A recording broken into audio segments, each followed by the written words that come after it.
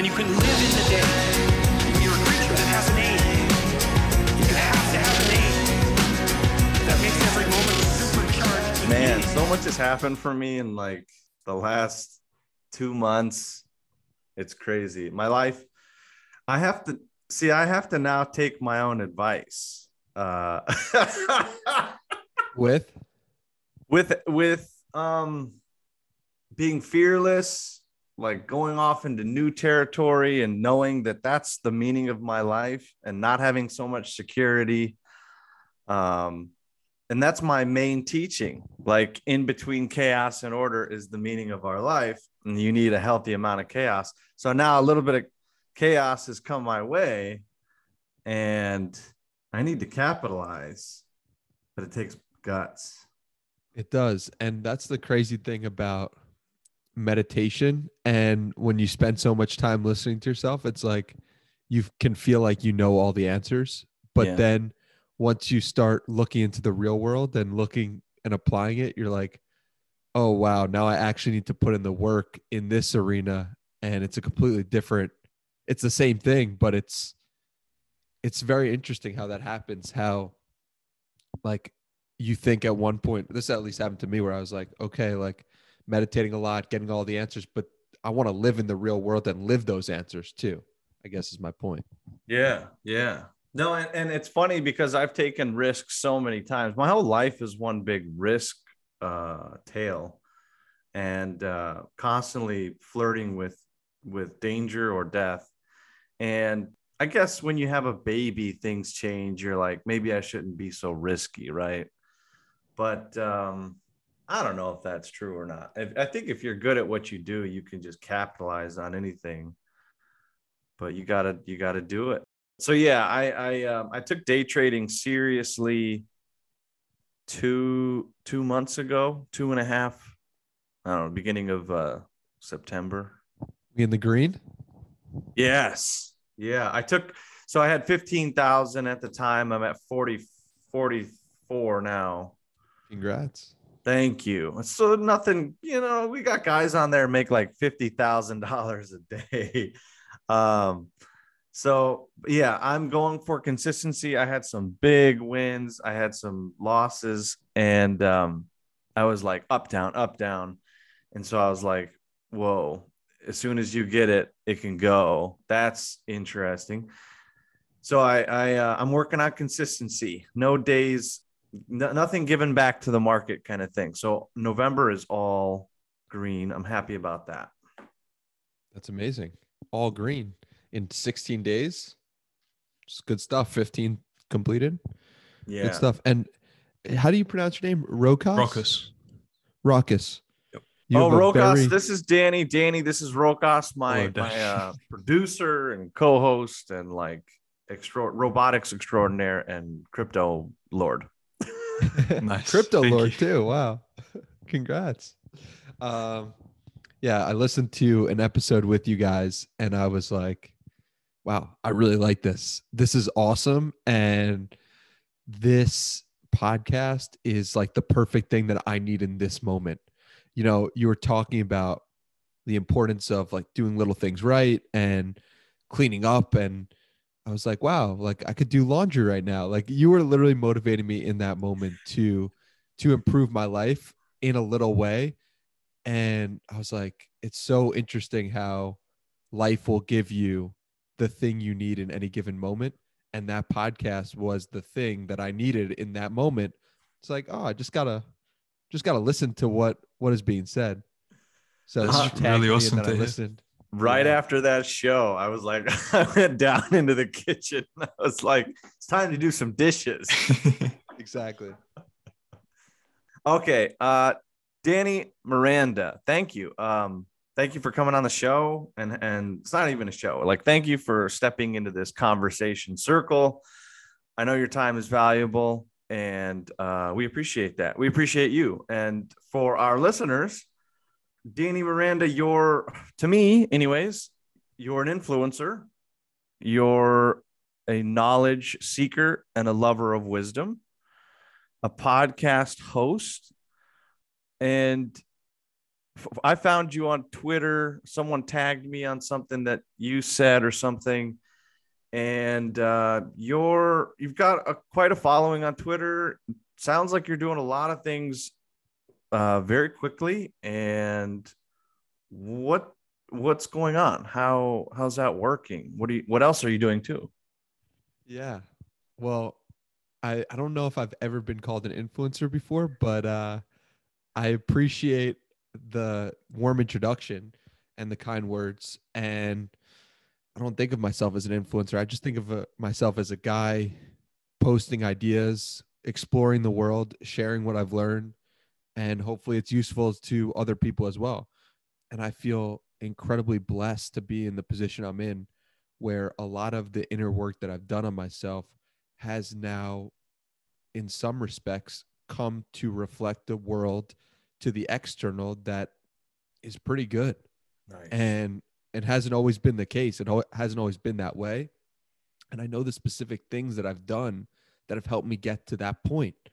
And so it's a really exciting place where I am living my dream in every moment. And it gives me chills to say, but Yeah.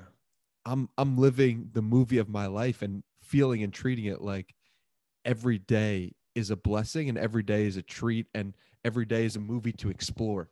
And so I'm really Hallelujah. excited by that. So I love that. pleasure to be here. I love that. I've said the same thing.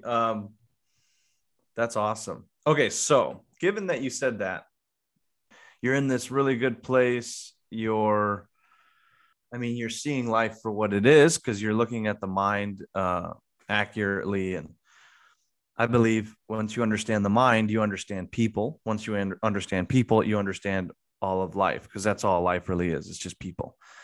Going back, what are some of those dark catalysts that kind of messed with you, and why has your journey happened so fast? Because it can only happen that fast if you hit rock bottom, maybe. Yeah. So what's that all about? So I mean, I would describe rock bottom as doing a job in 2019 that I didn't really want to be doing, that I was only in it for the money. And it was a job on the outside that was getting rewarded externally by people saying, "Oh, this is an amazing job. You're doing a great, this is great what you're doing." And inside I was like, I'm just a cog in the machine. I'm not anything. I'm not like, this doesn't excite me on the day to day. I don't want to be doing this. And so it was a real moment of, what am I going to do? And so I quit the job and I just started to, one, look inward, and two, do difficult things for the first time in my life that I didn't want to do. Difficult things being 2 workouts a day, difficult things being reading 10 pages of a book consistently. So doing these things over and over. And the program that I did was called 75 Hard. And while doing 75 Hard, the external actions, I was also doing the internal actions of sitting down 20 minutes in the morning and looking at myself, meditating. And this was the first time I'd ever consistently done any meditation. And I was like, wow, life is unfolding for me in a magical way. Like, this is incredible. And that was the start of the new version of myself that led me to this point 2 years later.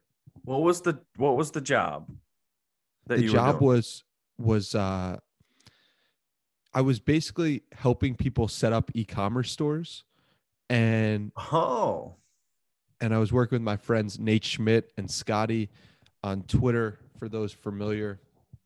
And I was like just building templates. And I was like, this sucks. Like, anyone could be doing this. This isn't creative. I didn't have those words for it, but I just knew that. soul destructive. Exactly. Yeah. 2019. How old were you? I was 24. 24. So you're 26 now? Yes, sir. Almost 27. I'll be 27 in July of 2022. Congratulations. You are a young man. And I can say that because I'm an old man. You're a young man too, my man. You're very young. How old are you? I'm 35. You're young. You are so young. Oh my God. You're going to live 2 more lifetimes that you already lived. I can't wait. I can't wait. You're so young. So I like this. And I know what you mean, but I want a little bit more specific. So Would love to. 24. Let's go back a little bit more with Danny. Where did you grow up? Grew up in this beautiful place called Port Washington, New York. Okay, It's I've never heard in of it. in Long Island. It's a great place to raise a family. Pretty great upbringing. You know, parents amazing, brother amazing, but the big problem looking back at my life for the first 24 years of my life, I never looked at myself. Yeah. I never had any practice. I would, like, once in a blue moon, I'd go to therapy when something was wrong and I'd feel better. And I'd be like, wow, that was great. But other than that, no looking at myself for 24 years. So classic case of like just living life, letting life happen to you. Yeah. Just a normal guy. Normal guy. Yeah. Did you have like relationships? Was that all normal and everything? Yeah, it was normal, and I lived like a completely normal upbringing, but it was just like I didn't know why I was doing the things that I was doing. Okay. And I was and I still very am much influenced by my external circumstances. Less so today because I've spent time with myself, but was very much like, what are the cool kids doing today? What is this person doing? Okay, let me follow what this person's doing. Maybe it's someone online, right? Like maybe it's somebody. I didn't know myself. So it was very easy to influence my mind because I had no. Yeah, go for it. No, because it was easy to influence your mind because that was important there, what you were about to say. It was very easy to influence my mind because I had no way of knowing who I truly was. Okay. Yes. That's awesome because look, like that's what percent of the world? Like 99.9? That's most people, right? Yeah. They're just doing their thing, letting life happen. And they don't really act on life. Life acts on them, right?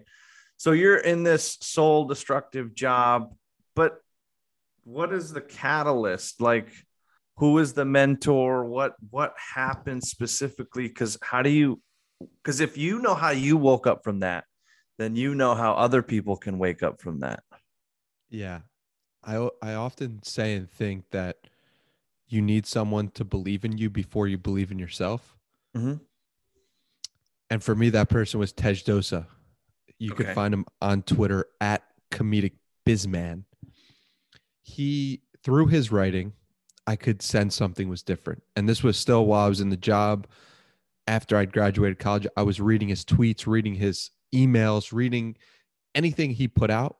The reason why was, one, he talked about business and copywriting, which was what his specialty is. But two, he was thinking something and talking about something way different, in the sense of, I could see he was acting with love.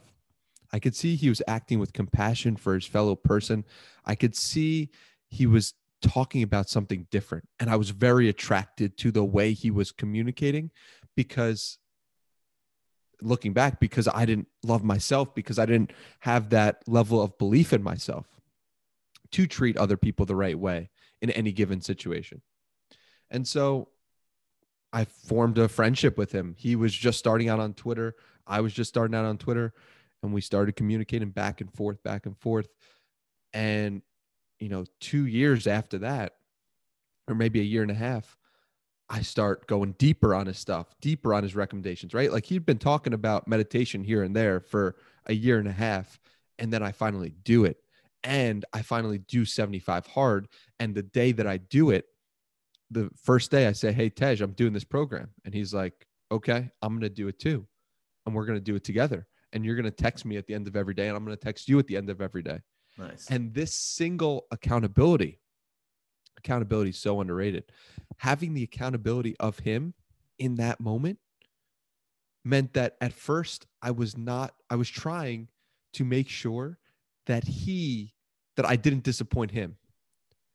Then it became, I don't want to disappoint myself. And that happened probably halfway around the 75 hard mark. And it was incredible because I was like, oh my God. At first I was doing this for Tej, to not let Tej down, because I didn't want Tej to look at me a certain way. By the end of the program, I don't want to look at myself a certain way. So having him believe in me to do the program was so valuable and so important. Wow. Yeah. Okay. So are you guys on every podcast together, or is that just the one that I heard? Just the one you heard. I've recorded 3 with him, and the 3 that I've recorded with him have been so universally loved, and I've gotten so much good feedback from all 3 because we have such a respect for each other's journey, I think. And I think it comes across. Have you guys let ever, me know if I'm wrong. Have you ever met? Never met. Oh, wow. Wild. It's crazy. And I'm just thinking about like, oh my God, when we meet in person, the amount of love that will be shared, the amount of just connection, the amount of truth, the amount of brotherhood. I'm so excited because it's going to be awesome. Good. I'm curious about your inner journey. I mean, this is amazing, right? You're 2 years into this self-mastery path. Yeah. So you don't look at it. So how do you look at that? I guess I use self-mastery a lot. I use that term. What do you call it? What are you doing? And what do you do with it? Yeah, I call it the journey inward, because I don't know if I'm trying to master the self, but I'd love to know what do you mean by self-mastery? Well, that's a great question. So I was going to then ask you, if it's a journey inward, who are you? What is Danny Miranda? Yeah, I think the answer to that is just love. Okay. Like, who am I? The deeper I go, the more I just notice love. And like, there's more things, obviously, but like, I find real joy inside and love. And it's like, the more I remove those blockages and notice them and look at them, the more I found that just there's love there. Okay. That's, in my yogic training and experience, getting to the love stage is kind of considered advanced. It's kind of considered like you made leaps and bounds already. So congratulations. Thank you. I feel like I've made leaps and bounds, because if you knew me 3 years ago, I would not have mentioned the word love in anything that I was doing or anything related to it. But the fact that I've spent a lot of time with myself and a lot of time removing the blockages, it's the only thing that can come across. It's the only thing to me that I can express is like, wow, this is incredible. One, I love the fact that I can grow. 2, I love the fact that I can then give that love to other people. 3, now there's 20,000 people that follow me on Twitter. 20,000 people could see a message, and the internet is expansive, meaning you could post a piece of content, it could go to millions of people. Man, I just feel so blessed to be in this moment, because I could be feeling this love in 1743, and I could give the love to the people around me, and maybe I could get my hands on a printing press, and maybe I could write a book that could change the world. But I genuinely believe I will bring the love that I have in my heart to the entire world. I'm 26 years old. Give me another 10 years of doing this. Give me another 20. Give me another 30. Like, what's going to happen? So it just makes me really excited to be in this moment. It should. Yeah. I like that powerhouse of energy. what do you mean by, and we're not even close to being done with everything. What do you mean by blockages? So Specifically, yeah, it looked like like you said that, and as you said that, your inner journey has taken you through those blockages. So what did you have to kind of conquer?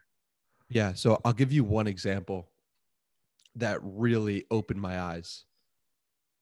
I think it was like within 2 weeks of starting Naval's challenge, the 60-minute, 60-day challenge, meaning you meditate 60 days for 60 minutes and you just let your thoughts go.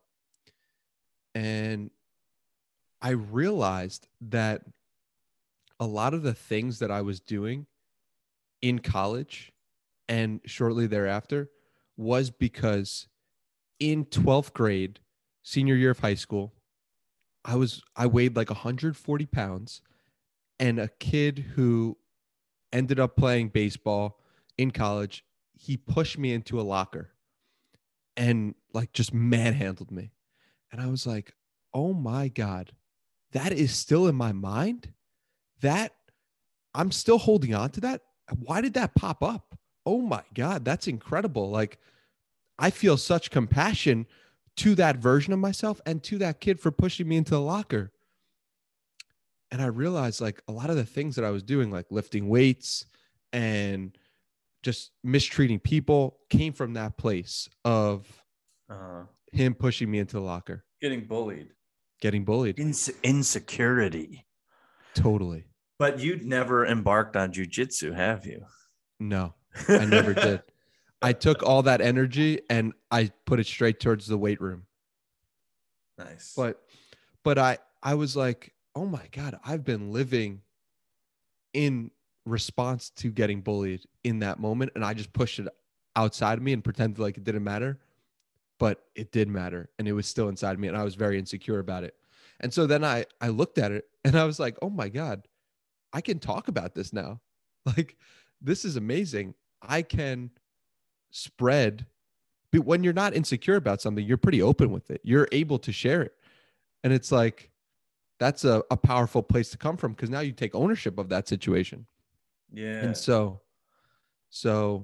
yeah, that was a pivotal blockage that I was able to look at. And once I looked at it, I was like, this is big because now I'm not burdened by it. And what flows through you is love. Like that's what I found when I removed that blockage, took that book out of my backpack. That's kind of how I think about it. It's like you have all these books in your backpack that you've been carrying around, all these situations. And the more you identify these books and look at them, the more you can put them outside of your backpack. And the more you can say, okay, wow, it feels lighter. Like this is incredible. This is fun now. Like I don't have this blockage anymore. What can I do with all that space and energy? So that's where the love comes in. And that's where a real example for people, because people hear blockages and all this stuff. And it's like, what does that actually mean? For me, that meant getting bullied. For you, it might mean something way worse. And so it's very important to identify those from my perspective, because once you identify them, you can remove them. And it's in sense for me, at least, once I saw it, it was removed. Yeah. And you're right. I 100% agree with everything from a spiritual and psychological perspective, or even academically. We all have past trauma hidden in our subconscious. We all have data I call it data that's uncategorized or uncatalogued.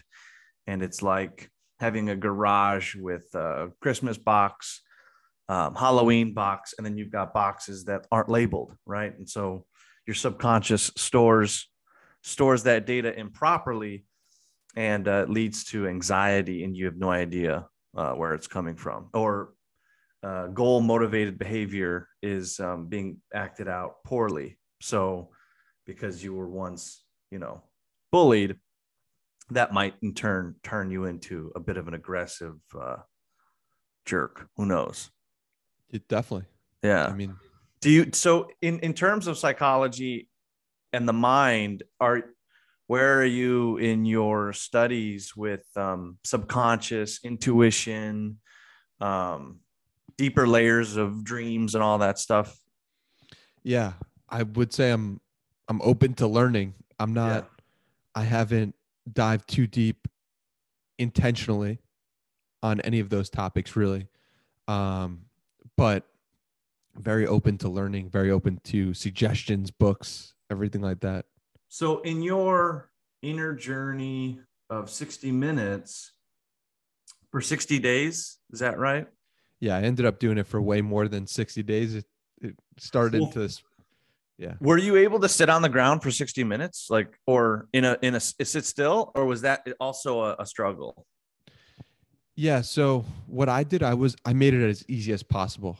So I saw photos of you like in a traditional meditating pose. What I did was I followed Naval's advice, which was like, make it as easy for yourself as possible. Get a blanket, sit upright, but like on a couch, and like put your legs out. Absolutely. So that's what I did.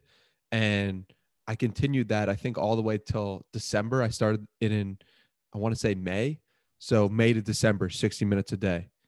And that was transformative, doing it for that long. I would highly recommend. I believe you'd be capable of. Do you do yoga at all or anything? Any asanas, postures? So when I went to San Diego, when I lived in 2019, when I was starting this new journey of myself, I was doing 75 hard, this program, had to do 2 workouts a day. And I started doing yoga because I wanted that to be one workout, a recovery workout. And I fell in love with it. The yoga, the practices I was learning about. I was reading Eckhart Tolle at the same time. So it was very exciting for me, of like this journey of inner exploration. So I did that 2019. I've been doing yoga. I haven't been doing it recently, but I'm familiar with it. So, okay, man, there's so many things. So for you, am I right in saying that, like, and I had no idea about this about you. So this is great. Is your inner life fueling your, like, your outer energy? Like, it's the inside that's doing all this? Yes. Yeah. Okay. So I had no idea that you were a yogi. I am. Like, I Well- mean, I haven't been practicing yoga for the past, I don't know, let's call it 4 or 5 months. Well, you have to understand, yoga is not about, does not originally mean anything about physical postures, right? Yoga is the restraint of mental activity. That's the definition of yoga. And a yogi is, a mystic, someone who is looking at life from the inside out, not the outside in. And from one perspective online, I see you as this go-getter, positive influence, good vibes only powerhouse, right? Of business acumen and maybe financial acumen and setting yourself up for wealth. But really, if you uncover that, it's a discovery in love. Yeah. I've already won the game, how I think about it. And because if you've already won the game, what do? You want to spread that energy, spread that love, spread wealth, spread ideas. You play the game. Yeah. So you play the game, right? If you've already won, you play, like, because you know that even if you lose, you've already won. Yeah. And it's a powerful place to operate from. It's way different than me putting out tweets in 2018. You could go back and read those tweets in 2018. You'll be like, this is a different guy, because it is a different guy.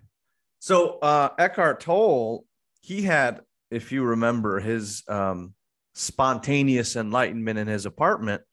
God, if any of the listeners don't know what I'm talking about, my God. A New Earth. Please read it. A New Earth by Eckhart Tolle. This single book changed my life. It should. I was like, oh my God, this is possible. This is a whole new way of looking at the world. So it sounds it sounds like you also had a bit of a spontaneous awakening into this love, a burst of who you are and what lays ahead, or at least what the road looks like. can you pin that down to a single moment on this thing? Yeah, if I wanted to make it a good story, I would say it was a single moment. It was this one Well, day. I wanted a good story. No, but the truth is, and I think the truth is very important, is that it was and it is work, right? For me, this path. Oh, the work. I wanted a moment. Like, there are moments in there from the past 2 years where I've just felt complete joy, complete bliss, complete, oh my God, this is so crazy. This is my life. There's also moments of like, wow, this sucks, like indecision. yeah. So I can't give you a moment, but I will say the moment was starting the path was the moment where it clicked, where I was like, okay, I can be somebody who's consistent. You got to understand, all my life, 24 years, I was not somebody who could consistently do anything. Maybe go to the gym. That's about it. That's the only consistent thing I really had. But I was not a consistent person.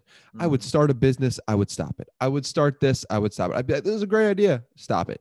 It's like this happened over and over and over again until I looked at myself, until I realized that what I wanted to do in any given moment was not actually the most important thing. What I needed to do in any given moment was the thing that had to get done. And when I proved that I could do that to myself via 75 hard and meditating 20 minutes in the morning for 90 days straight, let's call it, and seeing results and seeing changes in myself, then I was like, damn, I could actually set my mind to something and actually complete it.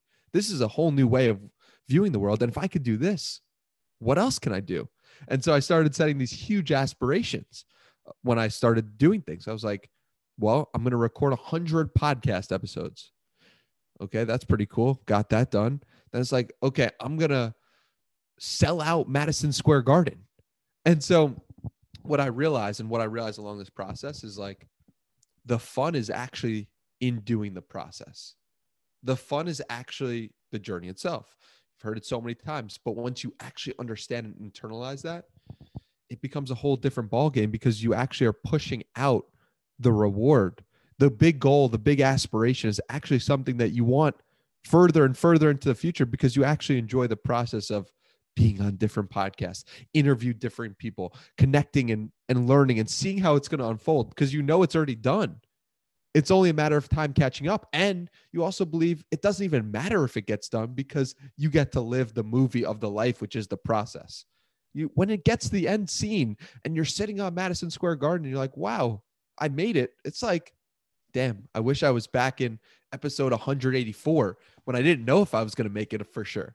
So yeah, I love the process. I love the journey of it. And doing 75 hard for the first time was the first time I'd proved to myself that I could consistently do something. And that was big. So that was where the awakening took place. And that's why I reference it often. Well, Rokas, I'm pretty sure we don't need to do another friggin' podcast again, because what's the point? And so it's always funny. Like we talk about the same things, right? And I come to the conclusion of like, at one point, I realized that life was repetitive. I didn't want to create content anymore.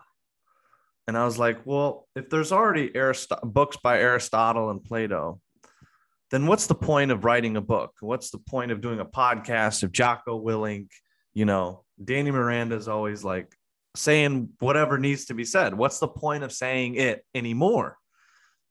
But I eventually came to the conclusion that, well, there's no better thing to talk about. There's no better thing to involve yourself in other than this positivity, this energetic drive to do in other than not doing, right? I mean, and I guess if we're going to be alive, I'm sort of just like talking to myself now. If we're going to be alive, what the hell? We might as well talk about accomplishing anything and everything and whatever we want and being as fulfilled as possible.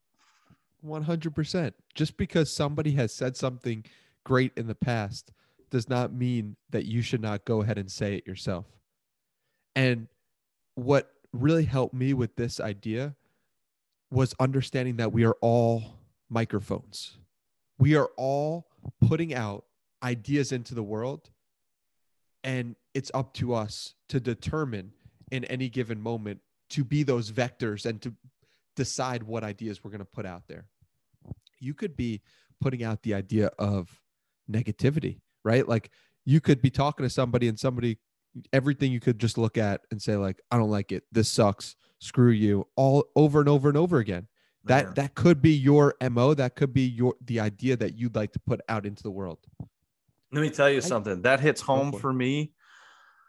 I know some people like that. And man, like negative, just like they've become a negative ball of energy, and everything, all the self mantras, all the affirmations that they're saying are negative, and they don't see it. And it's like, you realize that that's like giving you cancer, like that's killing you. Totally. So that goes back to why we need to be microphones, right? I mean, you said it. We are microphones. Whether we want to be or not. Yes. You are impacting people. You are changing people's perspectives and ideas. And I know this because I am particularly influenced. I am strongly influenced by my surroundings and the people I surround myself with. And I think we all are to some degree, but I noticed it in myself. So that makes me hyper aware of understanding that someone's positive energy makes me feel positive. And it makes me very much understanding that I can be that same force for somebody else. Yes. It is exciting that once you yourself are set in a certain place and on that upward path of growth, that, the eventual challenge is to, and the most meaningful challenge is to eventually be the catalyst for someone else. Yeah. That's once you figure out yourself, once you love yourself, what you want to do is spread love to other people. That's just the natural response. And I came to this conclusion via meditation, but Andrew Schultz, the great comedian Andrew Schultz, said he took some drug or something, Molly maybe, and he's like, I just felt overwhelming love. And what did I want to do? I just wanted to spread it. I wanted to call people. I wanted to tell people how much I love them. Yeah. Like, man, that's crazy. We came to the same conclusion using completely different means, but it's interesting that spreading, once you feel love inside of yourself, you just want to give it. You just want to spread it. So no. And that's why when people ask me about drug catalysts, is this a good idea for my spiritual journey? Will this help?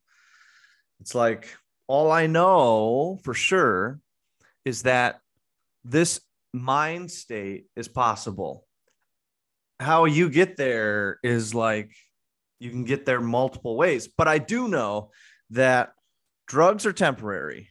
The MDMA coursing through your brain will fade, and the dopamine levels will go back down and everything. And serotonin will go back down. So it's not the ultimate recommendation, because if it was, we would all do it and change our life, right? I think the ultimate method, I guess I'm biased, but is with meditation, challenging yourself, what you're saying, Danny. I think that's my answer to, like, if people should, because I get that question a lot. Mushrooms, MDMA, the Joe Rogan kind of fad. When are you going to be on Joe Rogan? I think we're a ways away from that, but well, you interviewed Gary Vee. Yep. And I think you're the first person to help me with understanding Gary Vee. Yeah, we talked offline because you heard the episode, and I was like, I don't know what I said. Like, I don't understand what the guy does. I see him everywhere, but I don't get it. But you're saying he's that powerhouse of financial energy because of his growth with his parents' wine company or beverage company, maybe. And wine store.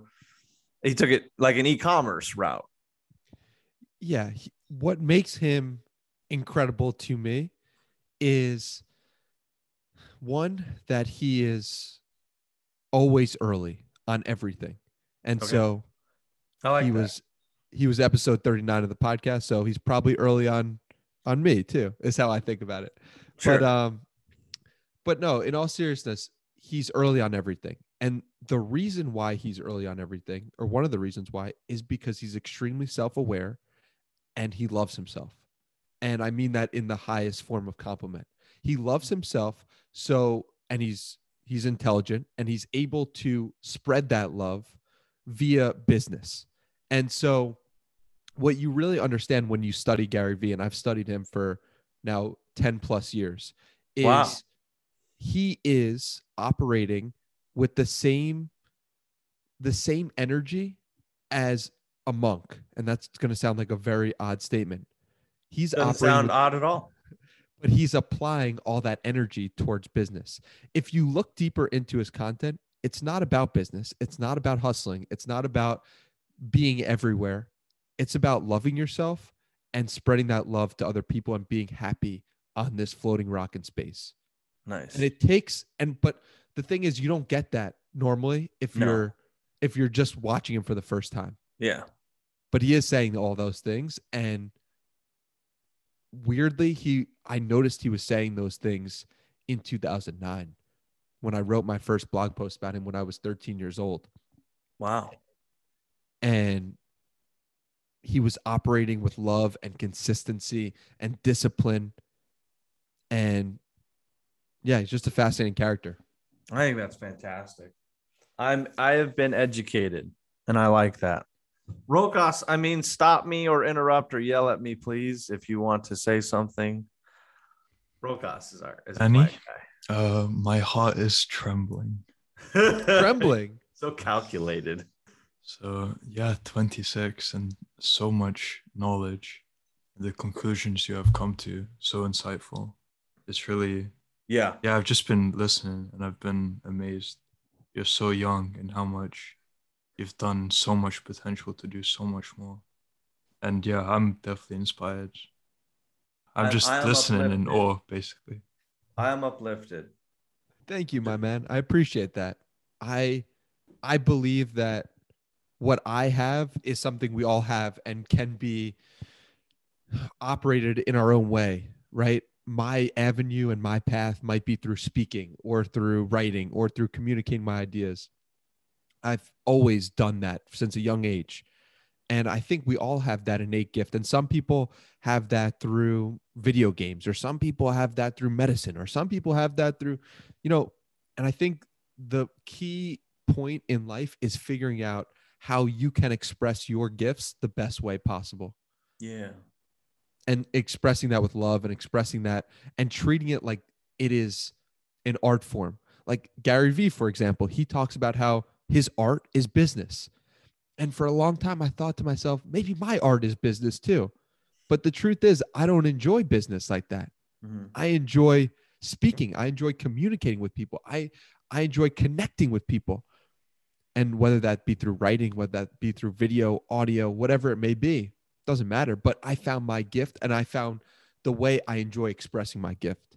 And so I think it's very important that each person finds the way they are supposed to express their gifts. And it's okay if you haven't found it yet. Like people are like, oh, I haven't found my gift yet. Well, I'll tell you a quick story about expressing your gift. And it's like, there's this great guy named Jason Khalipa, and he's a CrossFitter. And his wife didn't have a gift, or she felt like she didn't have a gift, and she didn't have an expression of that gift. And then his daughter got cancer. And all of a sudden, his wife was able to solve any issue, able to attack, and able to be there in perfect moments. And she was clearly in her gift, expressing that love in that moment for her daughter. And it made you think, right? Like this woman went 30 something years without expressing her gift. And now she had her gift for life. And it's amazing.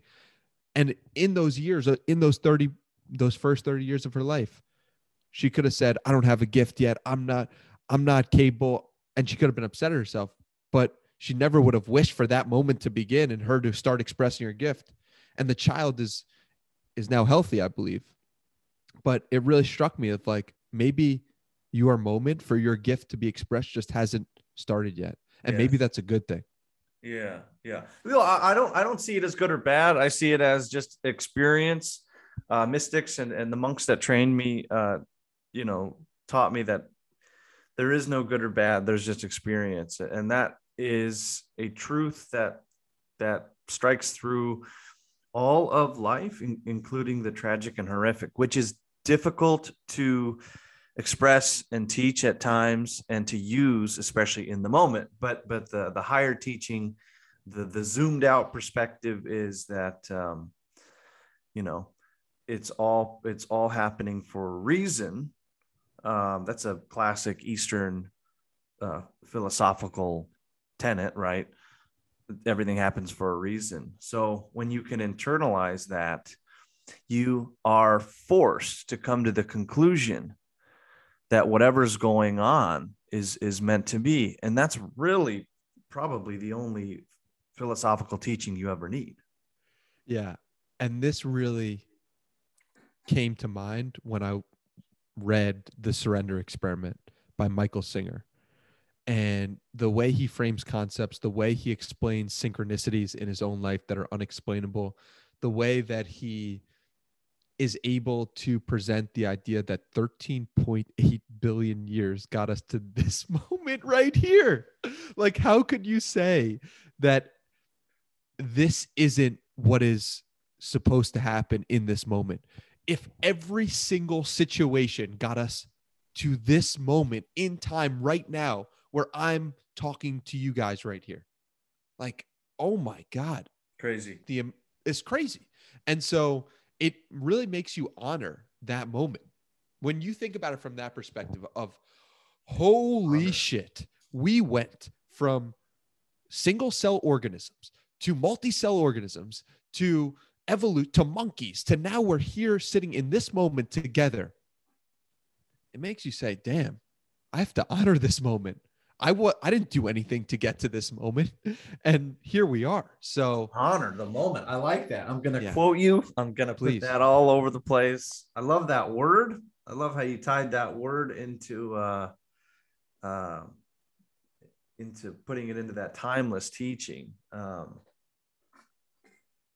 Yeah.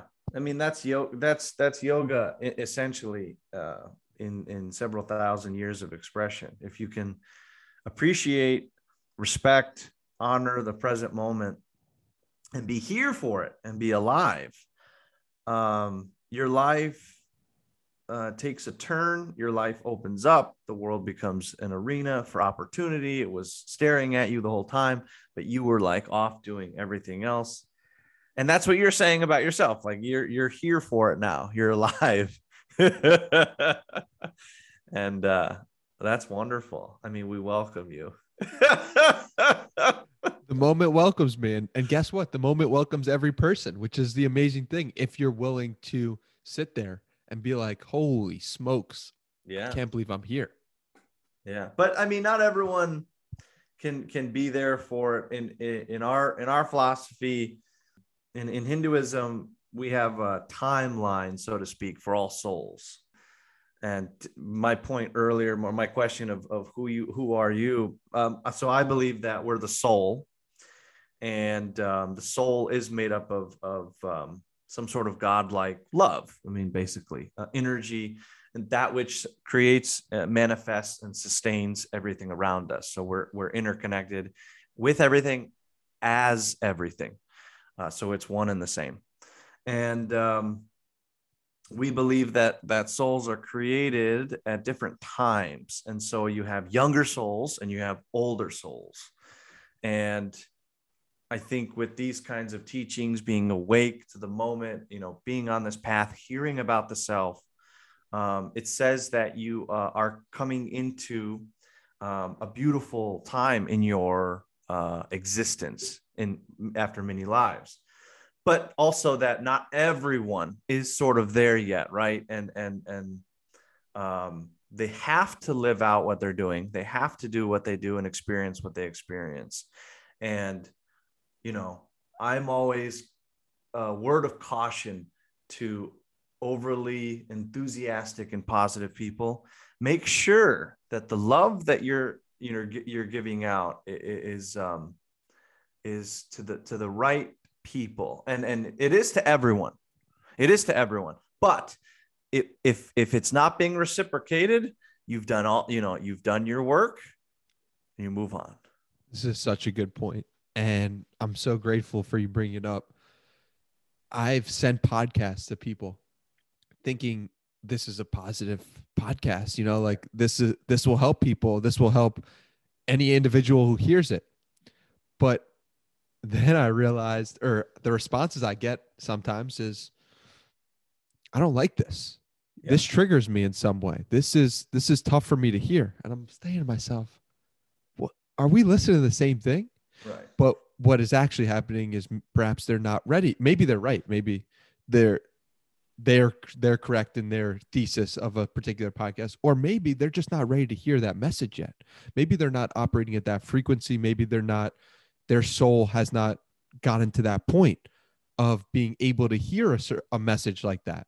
Maybe it goes to their own trauma, so it's such an important point for me, because I preach looking at the bright side of things. I preach being at peace with what is, and sometimes people aren't ready to receive that message. And so thank you.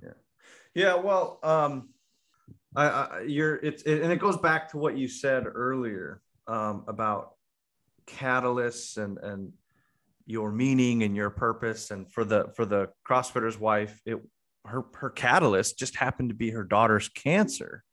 What the hell does that even mean? Right. And you really have to marvel at how much we don't know, and how much we really shouldn't try to know. And one of my greatest kind of thoughts a few years ago was to stop knowing, right? To stop trying to fill up the cup and to just let things be or let things happen. And I don't know, forcing it gets you into a weird place, and it seems to be true with the stock market as well. I haven't done anything this morning, and everything's green still. So yeah, sometimes it's best to just be, and trying to understand why, or knowing it takes away from the experience of just being.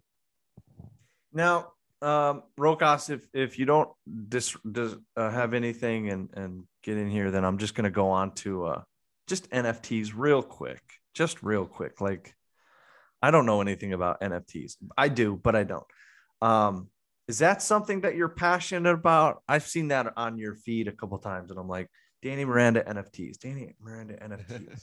What's going on there? I'm definitely passionate about it. I'm passionate about it because it's the same idea as the internet. It's the same idea as social media to me, which is this will give power to more people to be heard. So if you think about the internet, it'll give power to more people to be seen. Social media, more people to be heard. And for NFTs, more people to make money, taking out middlemen and taking out things that this is like every industry. Every industry is going to be taken out, or NFTs are going to impact every industry. And the reason for that is because it makes the most financial sense. And that is the path we will go down.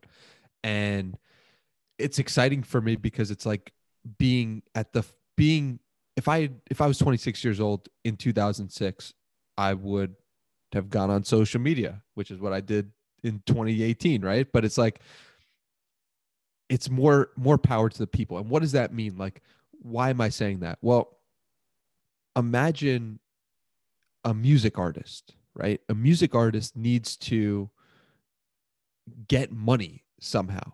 How do they make money off their creations? Well, they normally go to a record label who takes a huge percentage of their income, or at least gives them an advance. And then on the back end of that, really gives them a bad deal. for NFTs, it's like, imagine if you can put the upfront, get the upfront yourself. And every time your work was sold in the marketplace, imagine if every time Jay-Z's record, he got 10% of the sale of that record forever. Well, that's a pretty crazy idea and a pretty crazy way of looking at the world, because previously, if you could look, we could look up his album getting sold right now and you could see it on eBay, and it's like, he's not making any money off that, off those album sales. No. So are you royalties. trying to say that an NFT is it can't be duplicated, or you can't take away that purity? I'm saying that the royalty, Because if that's the aspect of case, it- that's powerful. yeah, I mean, what it does is it's provable ownership of particular things, and it's royalties.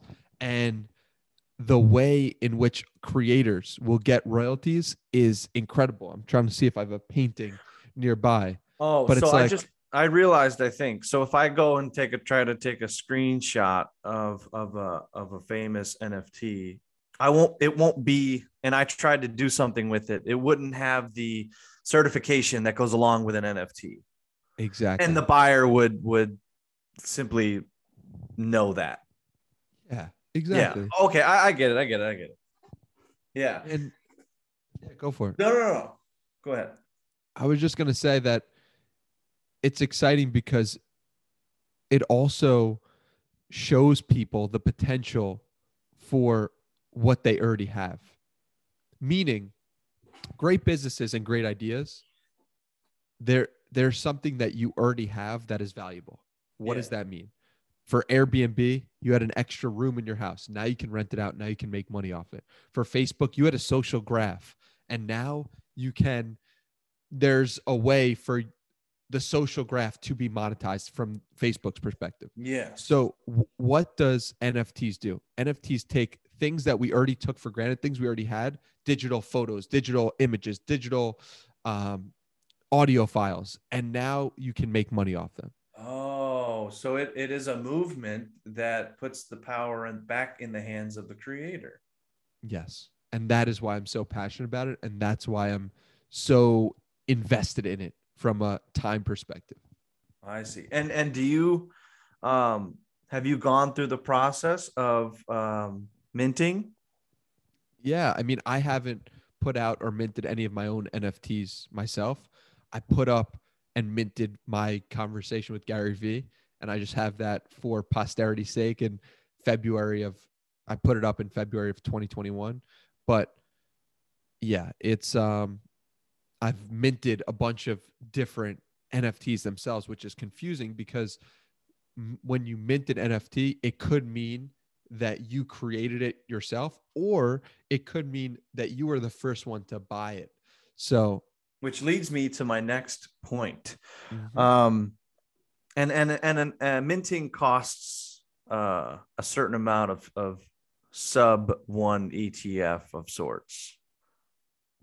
So ETH. depends. Yeah, it depends on what you're minting, how big the file is, how much gas is at the particular time that you are minting it. So I have rare monk art.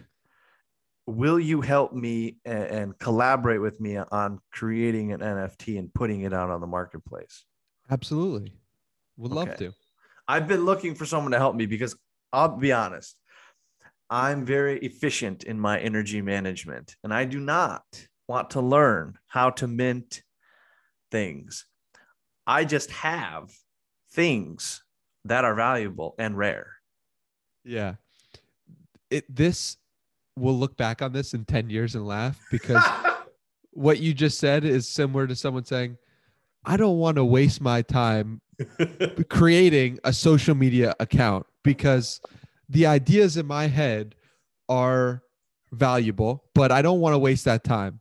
And so I'm empathetic to it. I do understand where that comes from, but it's like, this is going to be something that's just a part of our society. What I believe, in the same way that social media is a part of our society today. It's like, of course you're going to waste your time to figure out how to, and this is where curiosity plays such a critical role, and humility. Do you have the curiosity and humility to spend time on something you don't think might be valuable in any given moment because it is interesting to you? And you might not be interested in NFTs and you might not be curious about it. But if you do have that curiosity for something new, do you have the potential to say, listen, it might not be the best use of my time in any given moment, but could this be something down the line that I think is beneficial? And so if you do, you're not worried about wasting your time because you're just following your curiosity and you're having the humility to say, even if this ends up being a waste, I'll still have learned something from that process. So true. So true. I couldn't agree more. I mean, and that leads me to like something I deeply believe, that nothing is a waste. Exactly. I mean, every experience goes through you in some respect. Yeah. And even if you minted NFT and you're like, this sucks, this is stupid, I'm never doing this again, you'll have learned something from it that you can take with you on your next journey. Yeah. And if if we believe what we said earlier, then we have to believe what we just said now. Because if there is no good and bad, if all experience is meant to be, everything's meant to happen, then surely there's no waste. There is only something to learn if you can be but aware of it. Mm-hmm. Exactly. So let's mint that NFT, baby. Let's do it. Rokas, you have anything? I'm gonna bask in what is minting? Minting is the process of creating an NFT. So an artist or a photographer can mint an NFT by putting it on the blockchain. So that's one way. That's one version of minting. Another version of minting would be as a collector for somebody to be the first person on the blockchain to buy it. So as a collector, I could say I minted Gary V's NFT, his intuitive iguana. I minted that. But as an artist or as the person who created the NFT, he could say, I minted that by putting it on the blockchain. See, the thing about NFTs is it's so new that the language hasn't really been developed yet. Yeah. And it's like, it's the early days of it. So yep. Yeah, I could understand someone's confusion around the word minting because it means two separate things depending on who you're talking to, the collector or the artist themselves. So, second question, what was the point of making your podcast with Gary Vee into an NFT? What was the purpose behind that? Experimentation. I was curious what the process was like, and I was like, this is interesting. This is new. I don't know how to do this. I'm going to lean into this. And so nothing ended up happening from it directly. I didn't make any money. Nothing happened. It's just in my wallet forever. As February of 2021, I uploaded this conversation and I was curious how it was done. So I didn't know you could mint audio. Yeah, I didn't know either. And then I did it and I was like, this is pretty cool. Wow. Okay. And who knows, it might end up being valuable in 37 years, right? When you have the conversation between me and Gary Vee, and Gary Vee owns the Jets and I'm selling out Madison Square Garden, that could be an interesting thing for someone to purchase in 37 years. I'm the owner of this first conversation between. How much are you selling it for? I'm not selling it at all, but I'm open to offers, you know? Oh, man. That's awesome. Yeah. Okay, so moving on a bit, how did you grow your social media following? So when I first started, I started tweeting about e-commerce and drop shipping. And this was in June or May of 2018, I first started. And what I did was I just share tips and share ideas about what I was doing, e-commerce and drop shipping. This is what I'm learning. This is how I market better. This is how I'm doing this. And I'd be making friends while doing this. People like Tej, people like the Do Lab, people like Kobe Gatsby. and I'd just be interacting with them. They were also on a similar path. And I grew that from 0 to 7,000 followers just by tweeting out useful ideas about dropshipping and e-commerce. And then around the same time I quit the job, I stopped tweeting. I stopped putting my thoughts out.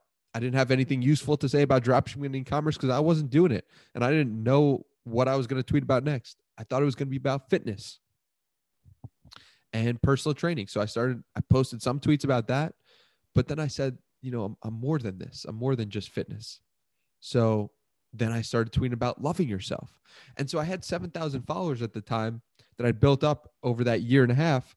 And I started tweeting about meditating and loving yourself. And those 7,000 followers go from 7,000 to 6,000. Yeah. and it's all good because I'm tweeting my truth. I know what I'm tweeting is real to me and my truth. And so over 3 months, it didn't bother me. I was building connections. I was building new things. I was discovering myself. And eventually I was like, I'm going to start a podcast. And so you start doing the podcast. That starts growing. The podcast grows and people start following and people start coming along the journey. So it hasn't really been a process of like, how am I going to get more followers? It's more been like, let me share my thoughts and good things are going to happen. And let me do it consistently because this is my truth. A friend asked me recently, like, I want to have connections. I want these crazy things to happen to me too.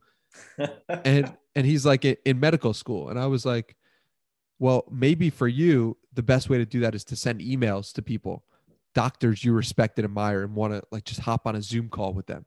For me, that was interviewing people through social media, interviewing people with conversations. And so I don't think this path is for everyone. And if it feels like work to you at first, like maybe it's not for you because this has just been my natural state. This has been my truth.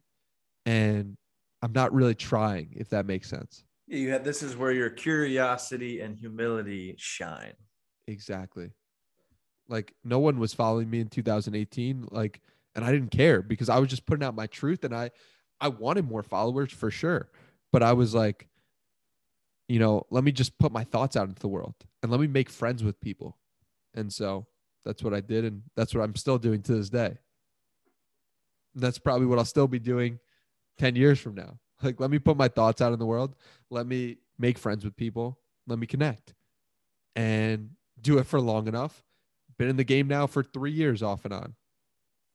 So it makes sense that 20,000 people follow me in some weird way. If I do it for 10, maybe 200,000 or 2 million. It's just about time in the game for me.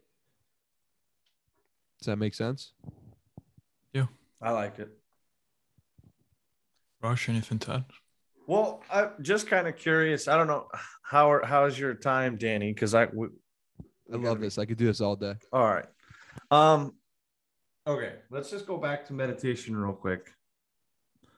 What's curious to me and right now coming up in my mind is like meditation and having a goal. And usually having a goal requires some sort of interest or knowledge of what's possible. Given what you've said about meditation and where you come from in this yogic world and your understanding of all these things, what's your goal? And you must be goalless in meditation, right? I mean, what are you doing? What are you trying to do? Yeah, I have no goal in meditation itself. When I meditate, the process of meditating is the win itself. And I talk about no expectations all the time. I don't expect anything to happen. I don't expect enlightenment by sitting down for 20 minutes. I'm simply happy that I am doing the process. Same way with recording podcasts. It's the same way with going to the gym. It's the same way with all this stuff. I know that good things will come from doing it. So I'm not doing it without a goal. But the truth is with meditation, I'm not doing it with a goal. I'm not trying to achieve anything. I'm just happy to sit down and do it. And I'm happy when I don't want to do it and I do it and I'm like, man, like good for me. I showed up. And so for me, I guess my goal is showing up.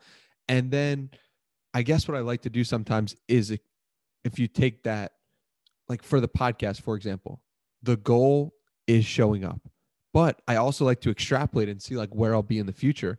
And if I continue to do this, and maybe that's a mistake or a flaw, but I like to say, okay, like if I keep doing this for 10 years, could I sell out Madison Square Garden? Like that would be interesting to me. That would make this life more magical. And so let me put that out into the world and see the possibility for that to occur. Right? Let me put that out into the world enough times and see what happens. And let me continue with my process and enjoying that process. So, yeah, that's how I think about it. I love it. I love it. The goal is to show up. I mean, I'm just gonna quote Danny Miranda on my socials. Forget quoting everything else. I love it, man. I'm happy to. I'm grateful that the microphone that I'm putting out is a microphone you want to put out as well. Yeah, no, That's I dig awesome. it. I like your style, Danny. I feel like we're kindred spirits, and it's exciting to meet someone, and like I tell Rokas every time him and I get together, we learn something. I mean, we go into it like, what the hell's going on now, and what day is it? And I don't know, but and people still ask me like, how do you know what you're going to do next? And it's like, God, who knows, right? You just God got to knows. show up, right? Yeah. So I love it. I'm in love with this moment. I think I'm super uplifted, and I just dig it. Well, how are you guys doing on time? Because I'm curious about you guys. Well, I have a meeting in a little bit here, but I mean, I'm fine. This podcast is what gives my life meaning, and it is my priority. So I prioritize Wow. around it. Yeah. Rokas, I've never heard you say that before in our friendship ever. Yeah. Wow, that's How deep. That's beautiful. I feel the same way about my podcast. How did you guys connect, you two? Rokas, I bumped into you? So I in 2015, I was in the monastery at that time, and I had started to train young men online. As a monk, I was a writer at that time, and I was writing for an international magazine called Hinduism Today. And so I was also being trained in web management, database management, etc. So I was on my computer all the time, and I started to write poems. I needed a creative outlet for everything going on in my life, and this was the first time after beginning training in 2006 as a monk, that I was in a position or role in the monastery to creatively express myself. Because the years before that was self-discipline, militaristic training, psychological deprivation, things like that. And so I sort of graduated to a certain degree, and it was like, here's your new role. You can teach, you can do this, enjoy, and keep learning. So I started to teach online about all the things that I knew, right? I started to like spread love through words. And it started to catch the attention of several thousand people. And I used a moniker. I didn't use my real name for a while, for a few years. And I wrote several books, or I started off with a manual called The Manual of Success. And I was just trying to teach young people how to like wake up early, make their beds, and get some meaning in their life. And I found that was actually helping me also. And I think, Rokas, you're maybe a second generation of students who found my material online. Yeah. So what you were doing, I believe, was in a Telegram group, right? That's where, no, let's see. It started online. On Reddit, maybe. And then that moved to Telegram, I think. Yes. And then I from think so. Telegram, it went to Discord, but you were no longer around. Right. That was like third, fourth generation. Yeah. So I found the Discord server, and I spent some time in it, and at one point I saw there was a PDF linked called Man in the Making, and I started reading it, and I saw it was by a person named Rajan Shankara, and I had some questions for him. So I reached out to ask him those questions. And yeah, so that's how we first got in touch. There was one point where someone on the Discord server was driving 8 hours to another state in the US, and they were on a voice call.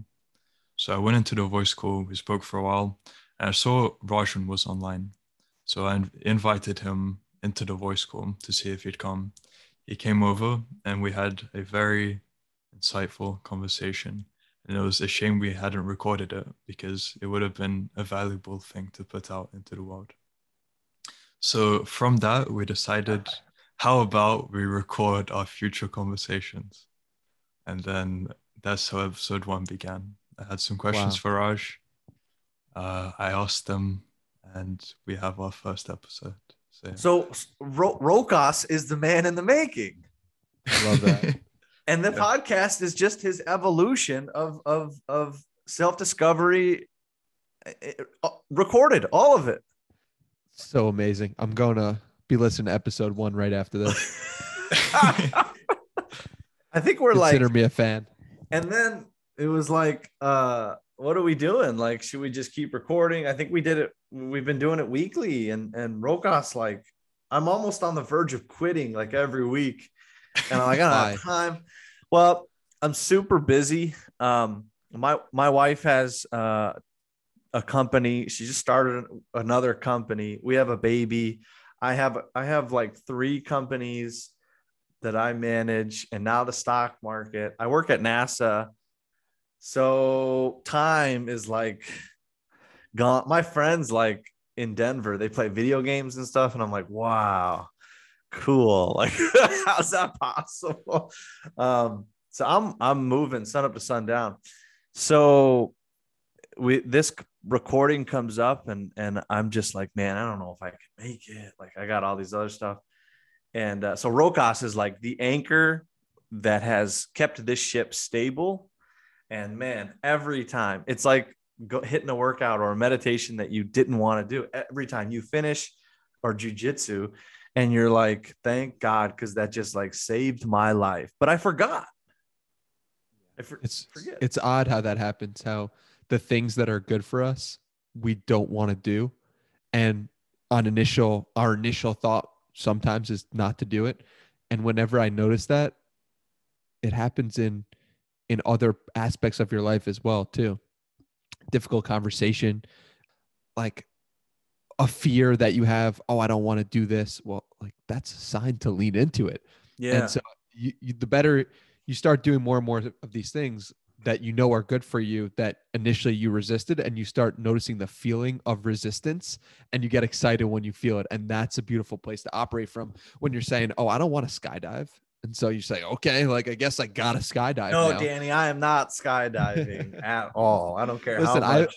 I have the same reaction, and it's like, shoot, like I know it's good for me because it'll give me a new experience. And why am I resisting it? Because I'm scared. What am I scared of? And so I don't always act on it, but when I do, I'm always better off for it.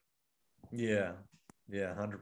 100%. And that reminds me of a quote I really liked from Will Smith, that the best things in life are on the opposite side of fear, on the other side of fear. Yeah. I love that. It's constant. It never goes away. One of the things I like to think about are life and death. And not so much when I was a monk, I thought about the actual morbid act of dying, but that actually motivates a lot of monks. But when I got out and I started to lean more into Jordan Peterson and to teach chaos and order theory, Danny is shaking his head like, yeah, bring it. I started to look at his perspective of metaphoric life and deaths, rebirths happening all the time. And I see it now more than ever. Like in order, and I see it in TV shows and movies, and it's ingrained in our mythological history, in our DNA, that in order to accomplish something, in order to be, we have to kind of like be reborn, and in order to be reborn, we have to die. We have to shed the layers that once was that made us something, in order to do this new thing, and in order to achieve more, right? We have to be different than we were yesterday, because the person yesterday accomplished what happened yesterday. So to be overachieve, that person must get better. And when that happens on a day-to-day basis, that's powerful. And I've tried to internalize the idea that or philosophy that practice can happen mid-sentence. And at the end of this sentence, I will be a better person than I was when I first started talking. Wow. I've never thought about it like that. How I used to think of, how I still do kind of think about it, is dying every day. Like you go to sleep at night, you die anew, and you wake up a new person. You're born that day. And I like the mid sentence. That's something I'm going to have to think about and meditate on. But I was going through a period of my life when I was going through a rut.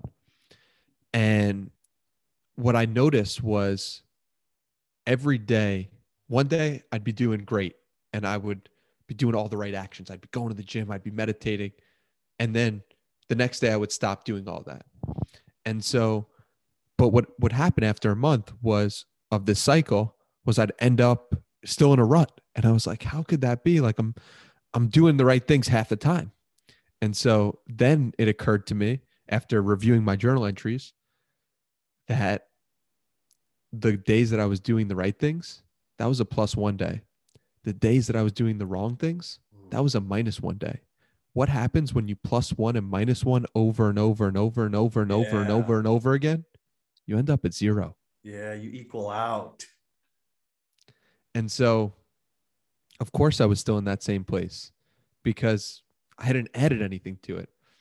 And the idea of being reborn every day is, it's a whoa moment. It was a whoa moment for me when I discovered it too. The way of explaining the plus and minus, that was deep. I'm going to keep that with me until I die. It's like, and the important thing is to realize that just because you know it doesn't mean that you won't go back to that place. I think one of the craziest things is knowing something and then having to relearn it over and over and over again. And so, yeah, the +1 -1 was a very big moment for me of like, holy smokes. If you really want to be at +47, you can take a day off. There's nothing wrong with taking a day off, but have you stacked 47 days in a row, or 48 days in a row rather? And now you're doing a -1 day at day 48 is way different than doing a -1 day when you haven't strung together those days. Yeah. So. Yeah. Nice. I lost the thought the next thought on that one. I was just like, yes. Yeah. You know what I love about this podcast? What's that? Is the way you guys are so clearly in touch with yourself because of the peace that you emanate. There's a lot of people that are busy. There's a lot of people that are in a rush. And, as you described, but there's not a lot of people who are in a rush and can be at peace with silence. And so it's a really beautiful thing when you've looked at yourself and you are comfortable with the silence and comfortable with what is and forgetting thoughts, and whatever happens. It creates an environment for the guest or the person listening. It's okay. Like anything's okay because you're comfortable with yourself and you're comfortable with silence and you're comfortable with this moment. So absolutely, that's off to you guys. Well, thank you. I recommend people do that everywhere, right? And I know you believe that too, because gosh, I get people all the time telling me that like, oh, thanks for listening, and there's something, there's a space there, there's a confidence there, and there's the real listening art, right? Of not having something in the chamber to back up what you're going to say next and things like that. Yeah, I really dig that because I don't know. I was just telling this guy the other day who was asking about investing in his, like, he's got a private startup that is going to be the next level of gas stations. They're going to be charging stations. We all know Tesla has charging stations, but eventually gas stations need to be replaced with charging stations, just like banks need to be replaced with online, fintech, online banking and digital banking. So they're actually buying old banks and putting charging stations there.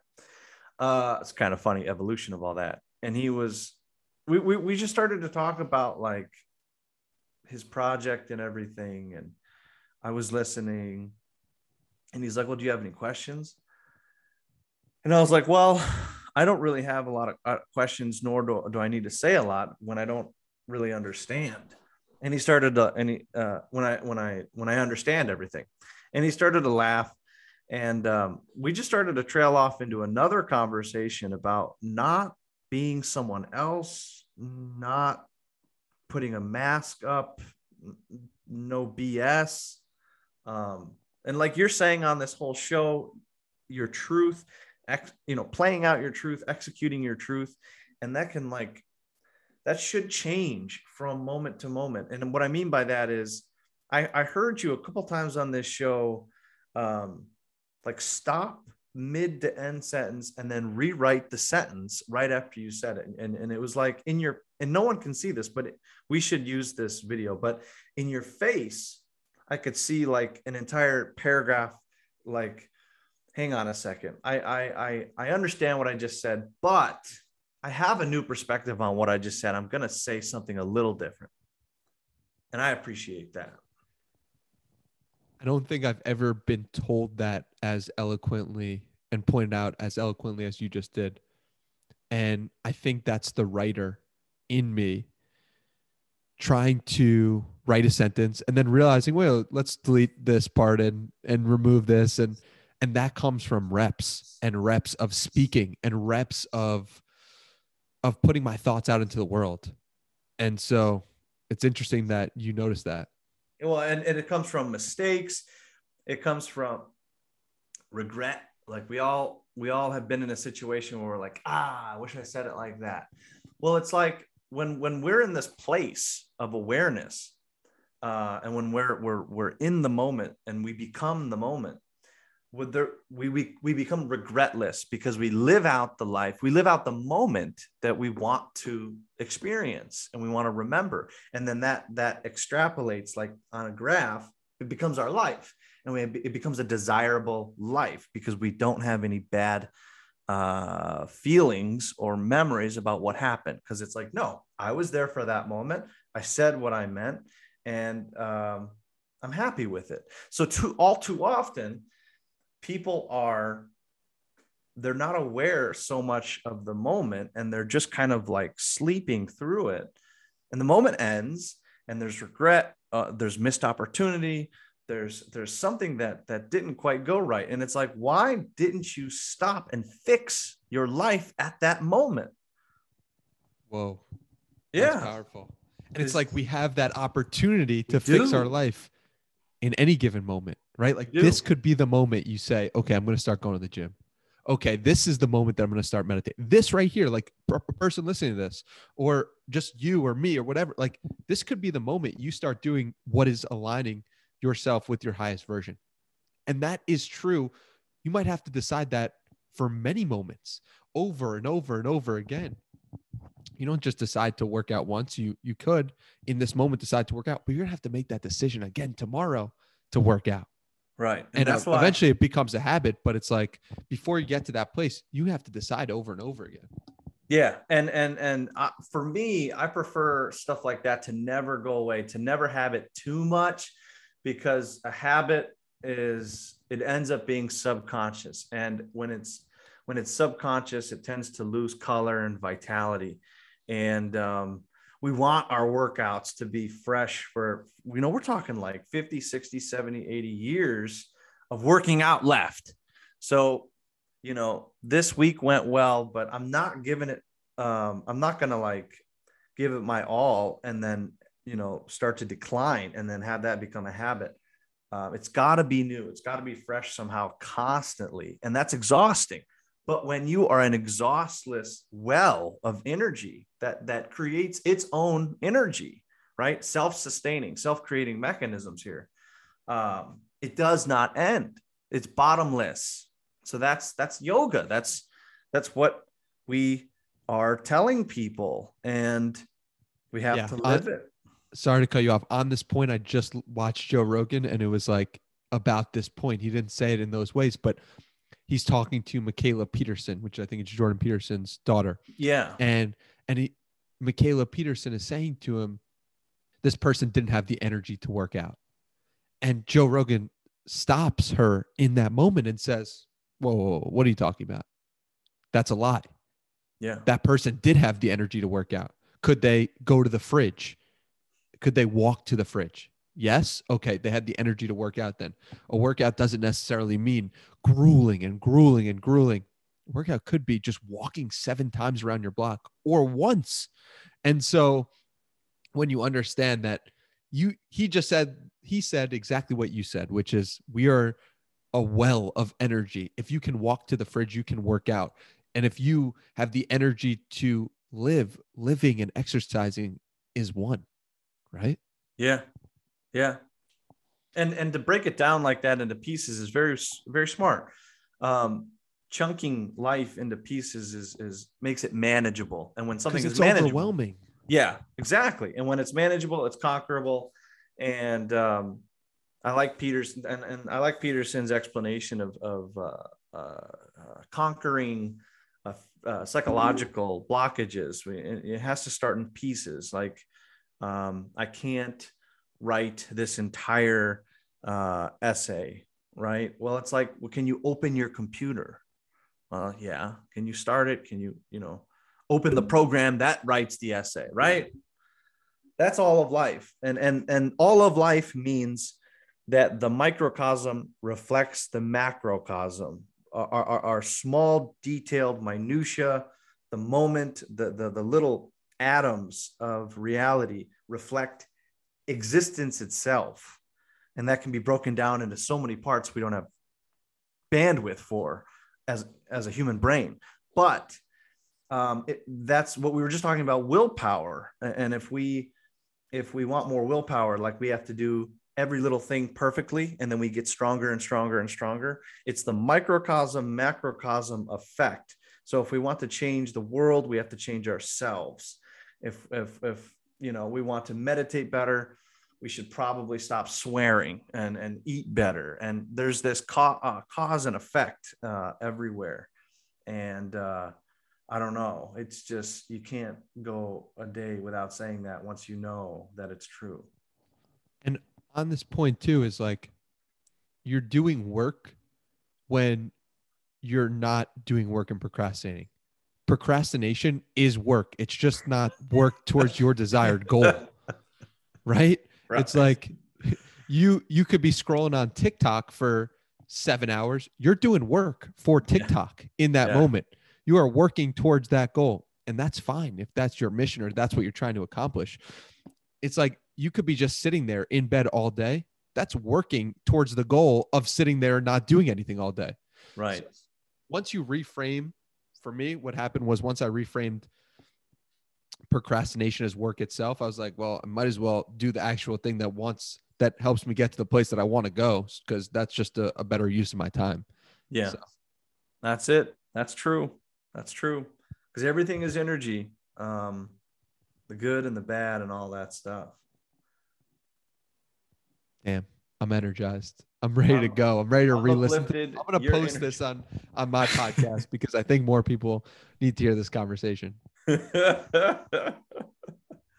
Yeah, we try to get as much feedback as possible. We have like 20,000 downloads or something, but it's tough to get feedback. We get text messages here and there, but I want people to email me and stuff and ask me questions. It's hard. I've heard people say that they're scared to reach out to me they're scared to ask me questions and stuff. And it's like, that's crazy. I haven't done my job then in explaining that I'm available, man. I think fear stops a lot of people, and it might not have anything to do with you itself. It might just be, I'm fearful of this moment because once I ask the question, then I'm responsible for doing something about it. That's the truth. Oh man, if you ask someone for advice, be prepared to have to do what they say. Because you're admitting to yourself, I don't know the answers, and I'm seeking out the answers in this moment. But it's a lot easier to not seek out the answers. And it's a lot easier to just sit there and say, I didn't know, I didn't ask. So asking the question and becoming aware of something is actually the first step to getting it done.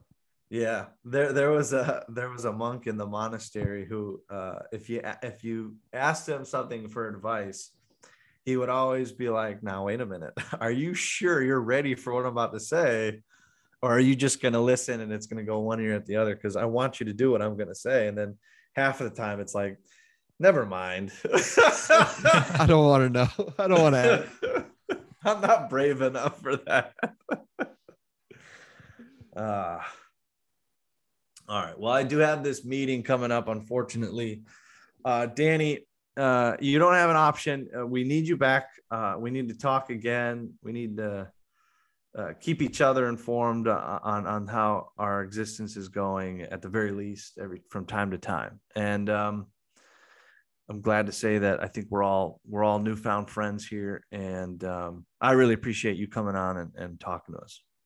Likewise, I can't wait to do this again. This is the first of many, I'm sure. And I'm really grateful for you guys for having me on, thinking of me. And I'm looking forward to doing future episodes. Awesome. Really happy to have been part of this beautiful experience. Well said. Till next time. Aloha. Wait, sorry. Before we end, where can people contact you or find you, Danny?